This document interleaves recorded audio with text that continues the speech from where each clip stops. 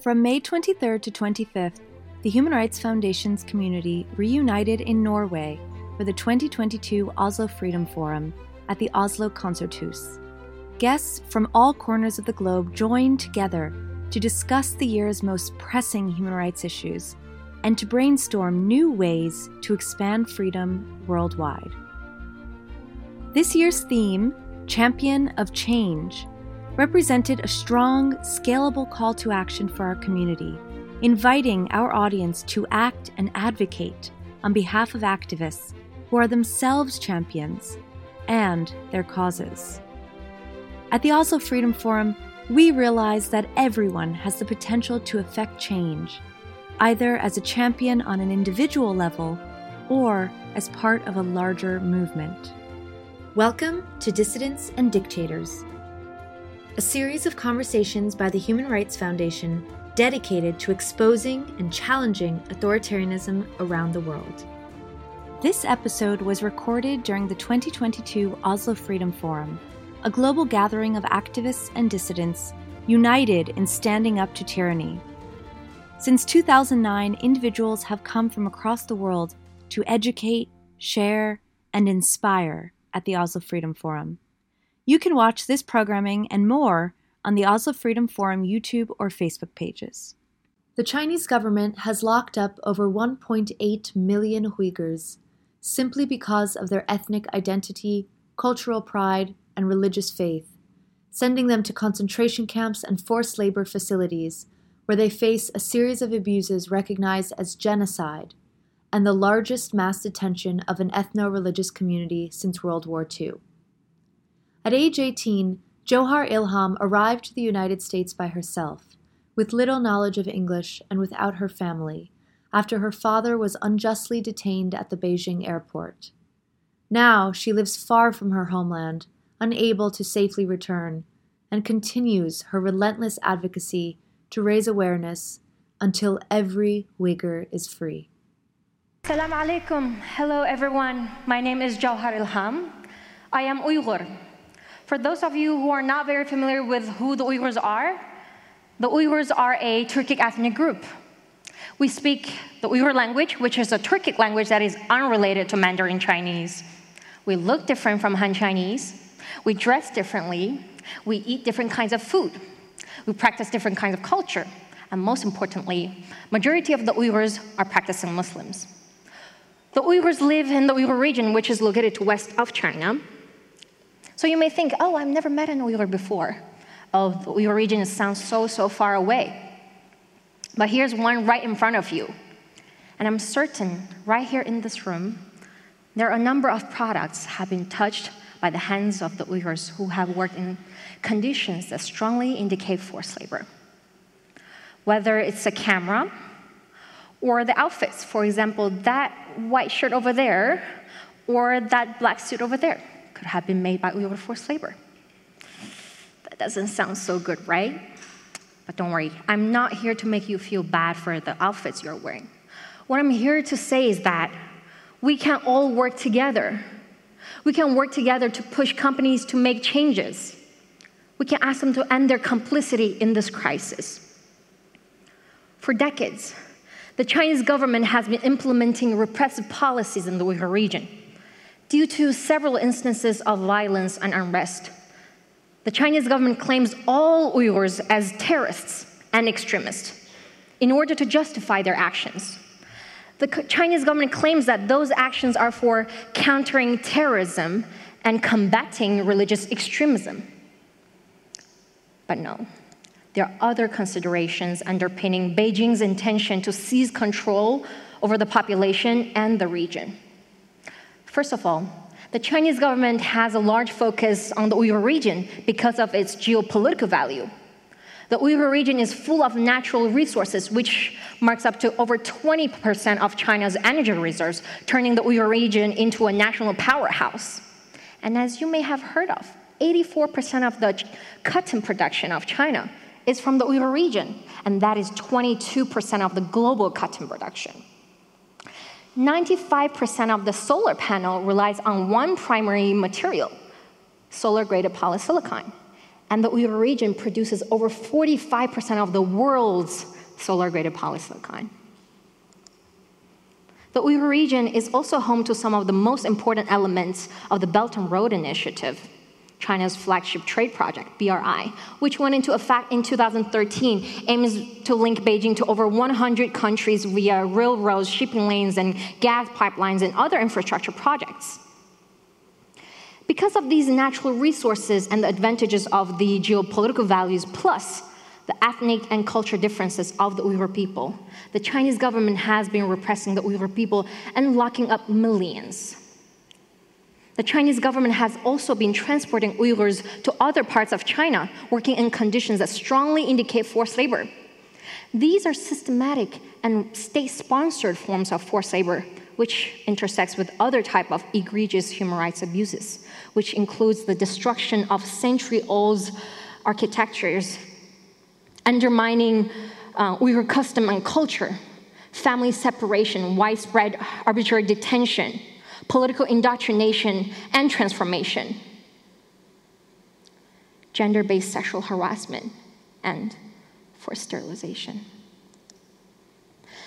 The Chinese government has also instituted an entire police state which involves in huge surveillance operations in the Uyghur region. Every few blocks you will see checkpoints and police stations located throughout the whole region. You'll find Chinese police sitting at a desk requiring people to deposit their phones in order to download data or upload surveillance softwares. My cousin, Nuralia Yalkun, was stopped at one of those checkpoints in 2017. For refusing to turn in her cell phone, she was sentenced to 10 years. For this non-compliance and for having a photo of my father in her cell phone, she's now spending the most beautiful years of her youth in a Chinese prison. I'd like to share a little bit about my father. My father, Ilham Tohti, though he was an economist by training, he was best known as an outspoken advocate for the Uyghur rights and for peaceful coexistence between the Han Chinese and the Uyghur people. He spent years sharing his academic findings, writing articles, talking to journalists in order to improve the situation of the Uyghurs. But now, he's serving a life sentence in a prison in China under separatism-related charges. My father had never campaigned for violence nor supported separatism, but his public advocacy had frequently angered the Chinese government. Because of his public advocacy, he was put under house arrest multiple times. And after he was officially arrested, he was shackled, beaten, denied food twice, each time for 10 days. Within a couple of months, he lost over 40 pounds. Today, I don't know where my father is. I don't know if he has been transferred to another prison, or to a camp, or to work in a factory. In fact, I don't even know if he is alive. As a Uyghur, not knowing whereabouts of our family members, not being able to communicate with them, having our rights taken away from us has become a norm. In this picture, it's businessmen, soccer players, singers, comedians, and intellectuals, including my father here on top corner left. None of these people need any so-called job trainings, yet they're either sent to a camp or to a prison. How did that happen? Here's a population data collection form used widely by the local authorities in the Uyghur region, which collects information such as how many times a person prays, whether they are passport holders, which are some of the countries they have visited, do they have family members overseas. Any of these data points can be used by local authorities as a reason to send someone to a camp for re-education. The organization that I work for, the Worker Rights Consortium, is part of the Coalition to End Forced Labor in the Uyghur region. We call on companies to urgently end all their ties with the Uyghur forced labor. With the backing of over 400 organizations from over 44 countries, including Human Rights Foundation, from Uyghur groups to trade unions to investor groups, we're asking companies to urgently end their complicity in this crisis. At this juncture, no ethical corporation from any sector should be sourcing anything from the Uyghur region. And it is critical that companies behave responsibly and apply the same unified standard in all their markets with the passage of the Uyghur Forced Labor Prevention Act in the US, and in order to avoid Europe from becoming a dumping ground for forced labor-tainted goods. And I'm well aware that most people wouldn't want to purchase products that they knew that had been made or tainted by Uyghur forced labor. I do have that faith in humanity. I hope one day to see a world where Uyghur daughters and sons can call their families freely, can return home without fearing for their lives, can practice their religion freely, can speak their language freely, and I hope that day comes soon. You can help make that happen. I often get asked by people, oh, how can I help? What can I do? I'd like to share that despite our differences, we all, especially people here in this room, we all have two common things. First, we're all human beings. Second, no matter we're rich or poor, it doesn't matter if your monthly expenses is $100 a month or like the Bitcoin folks who are sitting over there, $1 million a month. We're all consumers, and consumers hold powers, and we can influence businesses and governments. So go educate yourself on this issue and share about what you've learned. Write to your local government officials, doesn't matter which country you're from. Call the companies that you shop from the most, whether it's Walmart or Hugo Boss or Zara or Uniqlo.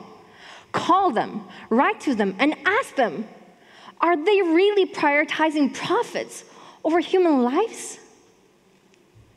For those who are still not believing the existence of those camps, please read the newest news report that just came out a few hours ago from BBC, exposing thousands of photos and documents leaked from inside the camp and police stations. And it's just one county, those information. Today, what we need is action. Together, we may actually have what it takes to free my family and friends who are locked up, who are trapped in this endless life of captivity. Thank you. Rahmat.